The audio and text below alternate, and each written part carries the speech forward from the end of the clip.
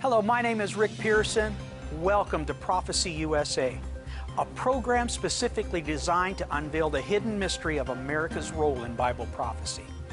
Have you ever wondered, are we in the last days? Have you ever wondered, is America even mentioned in the Bible? After all, if we are in the last days like many prophecy teachers believe, why wouldn't the most powerful, wealthy nation be mentioned? We'll be addressing that issue and a whole lot more today on Prophecy USA. So stay tuned, we'll be right back.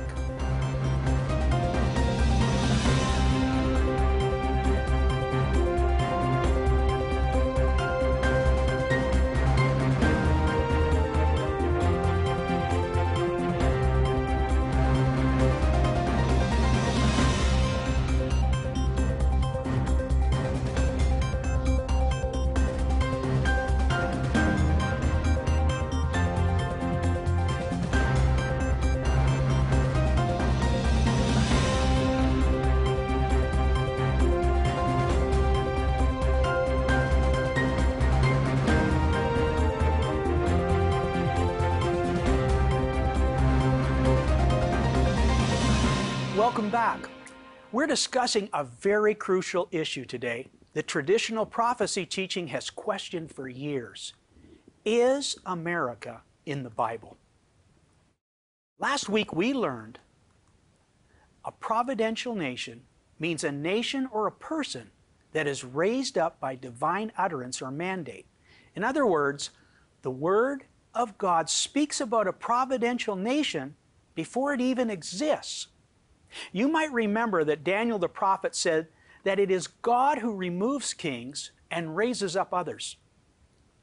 We discovered this truth last week and established 8 specific nations throughout history that the Bible spoke about before they even existed.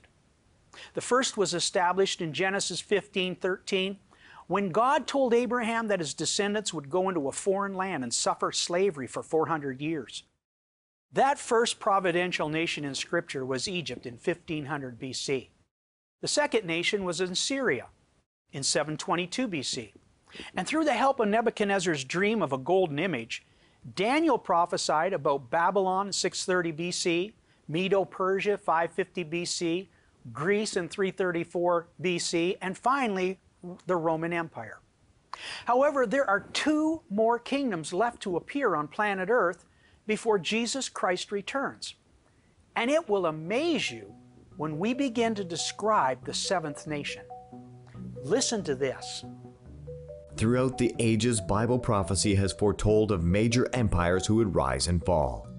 The first 6 providential nations historically recorded in Scripture have been Egypt in 1500 BC, Assyria around 722 BC, Babylon in 605 BC, represented by the golden head of the statue in the dream of Nebuchadnezzar, which was interpreted by the prophet Daniel.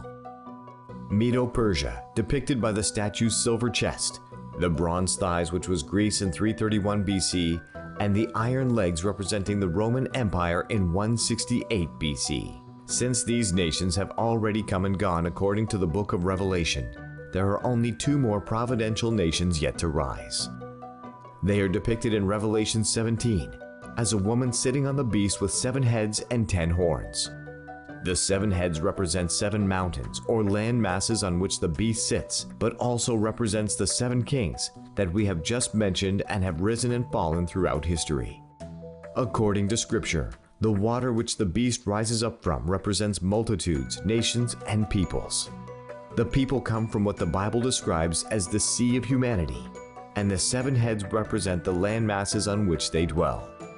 The 10 horns represent 10 kings who will join the beast, and together they will form the 8th or last kingdom to rule over the earth before Christ returns. However, sitting on the beast is a woman, as the Greek word katamia states, will police or rule over the beast before he comes into power. She is therefore the 7th nation out of the 8 prophesied. The name of this woman is called Babylon the Great. After the flood, the descendants of Ham moved to the area of the Euphrates River in present-day Iraq. It was here they formed the city-nation called Babylon. It was also here that the pagan Babylonian religions were formed that still impact our societies today. And it was here also where the Lord confounded the speech of the Babylonians as they built the Tower of Babel towards the heavens, trying to establish themselves as God. In 620 BC, Babylon was rebuilt by King Nebuchadnezzar. He provided a mirror image of the power and wealth that the final Babylonian woman would possess. It was here in historical Babylon where the infamous story of Shadrach, Meshach, and Abednego took place. Historical Babylon fell in 539 BC. But according to Scripture, her religious practices will test the faith of believers once again in the latter-day Babylon the Great. And miraculously, it is prophesied that the fourth man will once again deliver his people. The vast majority of people within Babylon do not believe Scripture. Only those who have ears to hear will be able to recognize this woman that the Bible describes as Mystery Babylon. So, is America in the Bible? Some say she's not. Now, the actual words America, USA, or Canada are certainly not found in Scripture. But of course, neither are the words Trinity or Bible for that matter. We know that the New World Order is not here yet.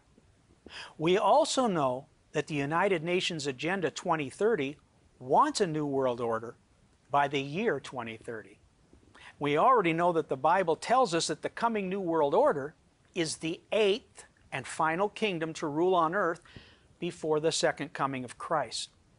So before we have an eighth nation, does it not make sense we would know who the seventh nation is? And if that nation, the seventh nation, exists today, she would definitely be a providential nation, divinely structured to meet every description of the woman who is called Mystery, Babylon the Great. Now, in understanding prophetic scripture, we have to use two theological tools. One tool is called exegesis. Exegesis attempts to understand what was in the mind of the author at the time of his writing, then and there. The other tool that we'll use is a word called hermeneutics. Hermeneutics is a scriptural tool trying to attempt or interpret what was said then and there and what it means to us in the here and now. You may recall that Daniel was told to shut the books of his writing because it was sealed until the time of the end. By this understanding, we can see that the seventh nation was termed a mystery, as in Mystery Babylon the Great, because at the time of John's prophecy, in approximately 90 AD, the future was a mystery. In fact, people did not even know that the world was round. Most could not even read. Christopher Columbus and the nation of Spain did not even exist. They did not know it would take 2,000 years before a nation would be raised up to fulfill every prophecy that they spoke about. But they did know one thing, that God had spoken it, and providentially God would someday make His word come to pass. The first sign that America is in the Bible is the mandate that she must be a providential nation.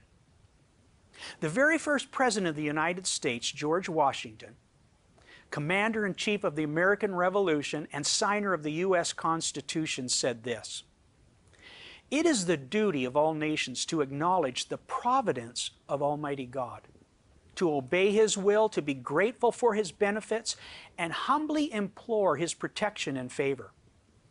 The third president, Thomas Jefferson, in 1800, was a signer and principal author of the Declaration of Independence.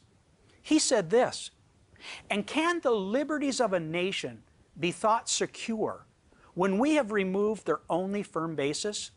A conviction in the minds of the people that these liberties are the gift of God, that they are not to be violated but with His wrath. Indeed, I tremble for my country when I reflect that God is just and that His justice cannot sleep forever." The sixth president, John Quincy, in 1826, was a statesman and diplomat. And he said, Is it not that the Declaration of Independence first organized the social compact of the foundation of the Redeemer's mission upon the earth? That it laid the cornerstone of human government upon the first precepts of Christianity? James Wilson, the original signer of the Declaration of Independence and first Justice of the Supreme Court, said, "Human law must rest its authority upon the authority of the law which is divine." Far from being rivals or enemies, religion and law are twin sisters, friends and mutual assistants. Indeed, these are two sciences run into each other. So clear is the biblical foundation of the United States of America's laws that at the highest peak in the Supreme Court building in Washington, D.C., is the statue of Moses holding the Ten Commandments. The United States of America was firmly based upon the providential inspiration of God's Word. But there is much more to this great nation that we will soon discover after this brief word. So stay tuned. We'll be right back. In the beginning, God created the heavens and the earth, for He raises up kingdoms and He deposes kingdoms. But what about America? The most prolific nation in the history of mankind, the most productive nation to ever exist, the most powerful military that has ever been created, with the most advanced technology known to man. Circling the globe, monitoring the airwaves, dominating the internet. Not since man's first breath has any nation achieved such greatness. But is this Lady of Kingdoms in the Bible? Have past generations foretold of her existence? Prophecy USA is proud to present their latest study guide providing over 50 biblical references describing the past, the present, and the future of this great nation, joining the dots that unveil the hidden mystery of America's role in Bible prophecy. To order your copy of the Prophecy USA study guide, call 1-888-306-1759 or go to prophecyusa.org. Call today.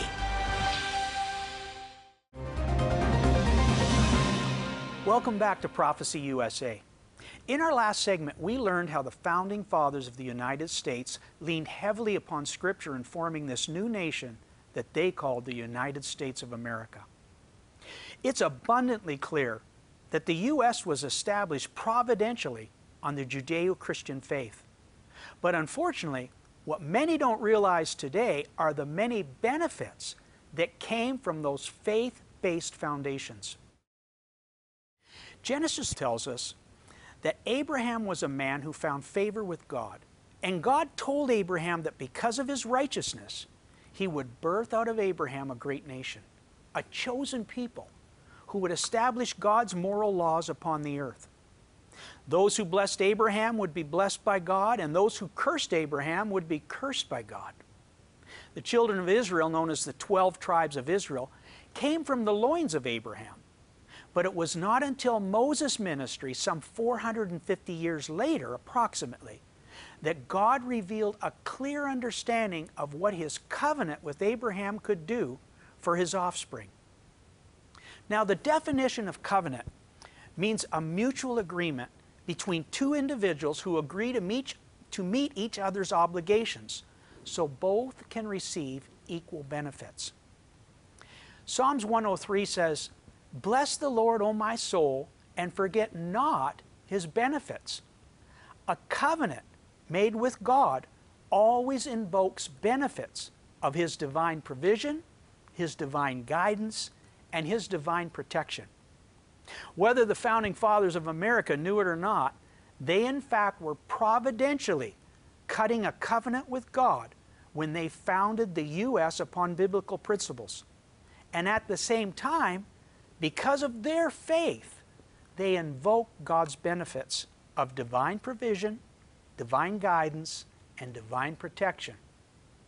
Deuteronomy 28, Moses listed the blessings that would be invoked upon Israel if she followed God's covenant.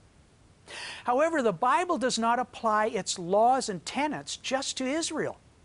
Israel was created to be an example to other nations. But those blessings that were promised to Israel apply to anyone and any people who are willing to follow its tenets. Now in Deuteronomy 28, Moses penned the following: "If you faithfully obey the voice of the Lord your God, being careful to do all His commandments that I command you today, the Lord your God will set you high above all the nations of the earth.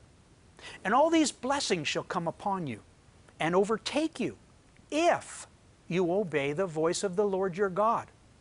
Blessed shall you be in the city, and blessed shall you be in the field. Blessed shall be the fruit of your womb, and the fruit of your ground, and the fruit of your cattle, the increase of your herds, and the young of your flock. Blessed shall you be. Blessed shall be your basket and your kneading bowl. Blessed shall you be when you come in, and blessed shall you be when you go out. The Lord will cause your enemies who rise against you to be defeated. They shall come against you one way, and they shall flee before you 7 ways. The Lord will command the blessing upon you in barns and in all that you undertake, and He will bless you in the land that the Lord your God is giving you. The Lord will establish you as a people holy to Himself, as He has sworn to you, if you keep the commandments of the Lord your God and walk in His ways. And the Lord will make you abound in prosperity in the fruit of your womb, and in the fruit of your livestock, and in the fruit of your ground within the land that the Lord swore to your fathers to give you. The Lord will open to you His good treasury, the heavens to give the rain to your land in its season, and to bless all the work of your hands. And you shall lend to many, but you shall not borrow. And the Lord will make you the head and not the tail. And you shall only go up and not down if you obey the commandments of the Lord your God, which I command you today." Wow.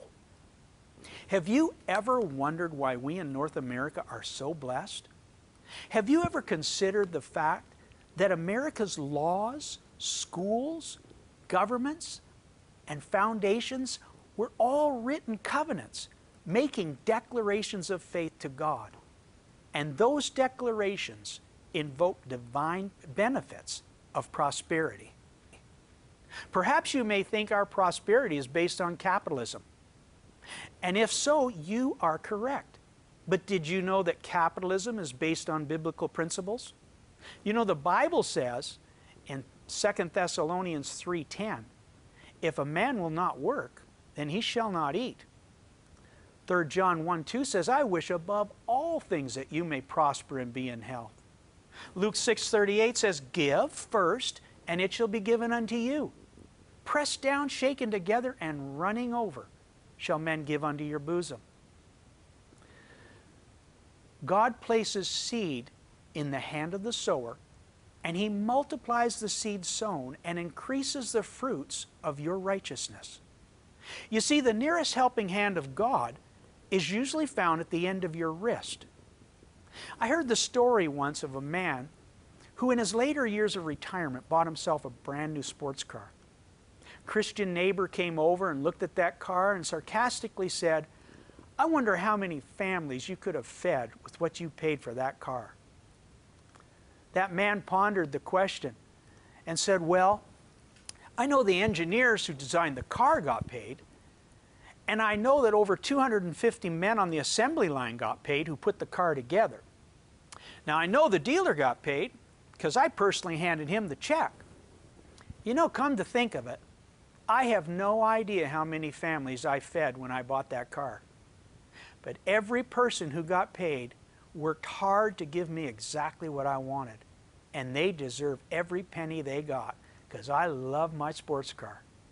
The divine principles written into America's economic policies and their declaration that all men are created equal, that they are endowed by their Creator with certain unalienable rights, that among these are life, liberty, and the pursuit of happiness, has allowed America to fulfill her providential fulfillment in Scripture.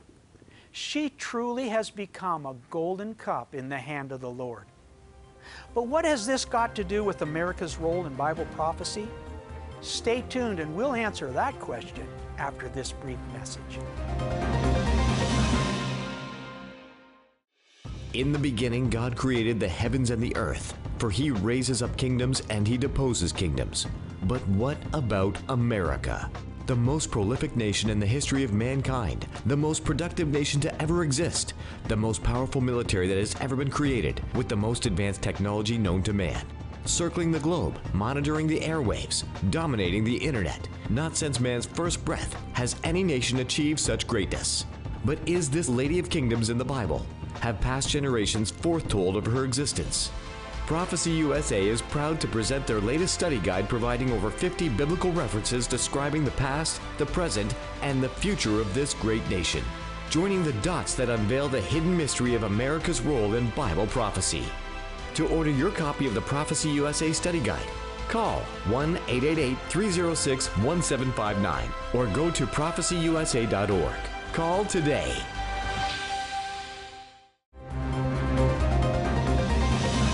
Welcome back. So far today we learned of how the founding fathers of the United States of America mirrored the same divine principles into her foundation as Moses laid out for the nation of Israel. We also learned that the same benefits that God promised Israel are available to any nation or person who's willing to follow those biblical principles. Those benefits of blessing come from being in covenant with God, and they invoke His provision, His guidance, and His protection. But how does this fit into America's role in Bible prophecy? It fits into prophecy because when the angel spoke to John of Babylon the Great in the then and there in 90 A.D., it was a mystery to John. No nation like that existed at the time of John's writing. However, just as Daniel prophesied that his words would be sealed until the time of the end, so John's description of Babylon the Great would be sealed then, but easily identified 2,000 years later for us in the here and now. Remember exegesis. What was in the mind of the author then and there? And what is the Word saying to us today in the here and now? John in 90 A.D., Jeremiah in 620 B.C., and Isaiah in 750 B.C. gave us over 40 descriptions of this Lady of Kingdoms, Babylon the Great, as far back, in fact, as 2,750 years ago. So let's recap some of these descriptions before we go any farther.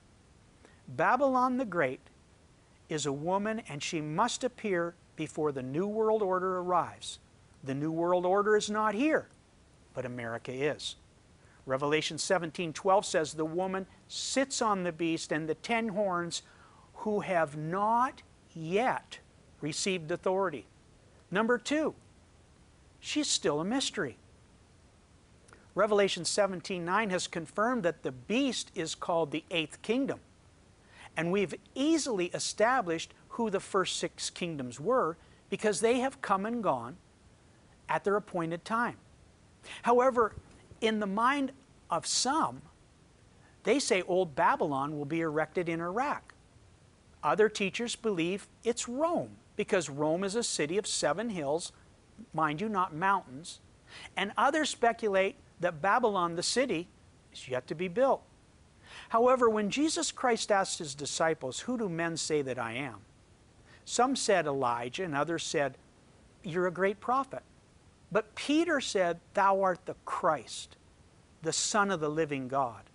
And Jesus responded, "Flesh and blood has not revealed this unto you, Peter, but my Father who is in heaven. And upon this rock I will build my church." Now, Jesus was not talking about Peter the rock. He was talking about divine revelation knowledge when God speaks directly to an individual. That revelation knowledge has progressed throughout the centuries, and knowledge has increased. And remember, Jesus was rejected by the most studied theologians of their time. They were scribes, Pharisees, and Sadducees, and they were well-meaning people who studied Scripture diligently. But they totally missed the revelation knowledge of who Jesus was. They quoted the prophets, but they missed the greatest prophet in all the Bible standing right in front of them. They actually studied the book and then rejected the author. Today, Jesus will speak directly to anyone who has ears to hear His still small voice. He's our Savior, but He's also your personal high priest and prophet. Nobody can stand between you and God, so listen in your heart to see what the Holy Spirit says to you as you listen to our program. Remember, secret things belong to God, but the things He reveals unto us belong to us and to our children. Proverbs 25 says it's the glory of God to conceal a thing, but the glory of kings to search it out. And this is our mission at Prophecy USA. We're going to help you search out this mystery. Now, the third description of Babylon the Great, she is a providential nation. The seventh kingdom must be a providential nation. And history proves that the founding fathers of the United States invoked God's providential influence firmly into their Constitution. Even the U.S. currency states, "In God we trust." Number 4, she must be symbolized as a woman. 6 out of the 8 providential nations given to John and Daniel were symbolized by animals. However, Babylon the Great is symbolized by a woman. The United States globally is symbolized by the Statue of Liberty. And number 5, she must be a major influence around the world. The woman sits on the 7-headed beast before he is released. The 7 heads represent 7 mountains that sit upon the waters. The waters represent nations, tongues, and peoples. The 151-foot Statue of Liberty sits upon the waters of Ellis Island with 7 spikes on her head.